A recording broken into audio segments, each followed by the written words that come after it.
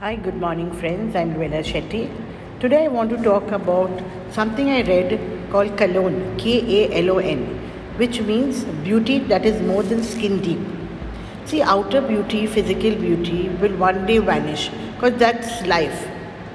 It's a natural process. Your skin will get sagging, you'll get wrinkles. That's beauty by itself because that shows that you have experience of life.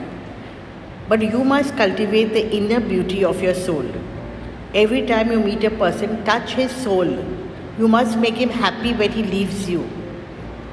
It is truly said that if you cannot do anything for someone, at least give them your smile, ask how they are, help them if it's possible through your contacts. Sometimes to help somebody where you have no expectation of getting anything back is an all-time high by itself.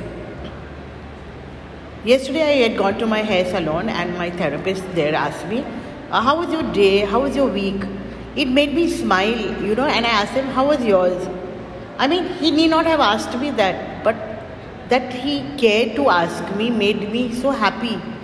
And sometimes we should be like this, where we ask somebody, how was their day? Maybe you are the only person who asked that person. There was nobody else who ever even spoke to that person again before, So don't add to people's problems. Try to take them away. Remember that today is a gift given to you by God. It was not yesterday, it's not going to be tomorrow. How you use it is left to you. Your 24 hours. Your tomorrow is another gift which can be planned and used properly. How would you behave if today was your last day? Can we live like that every day?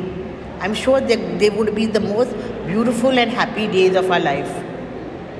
So now I ask the Lord to help each one of us and our families to touch the lives of people through the way we live, not by preaching, by our actions, not by our words.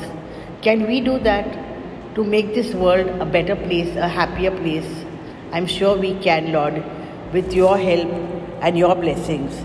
Thank you, Lord.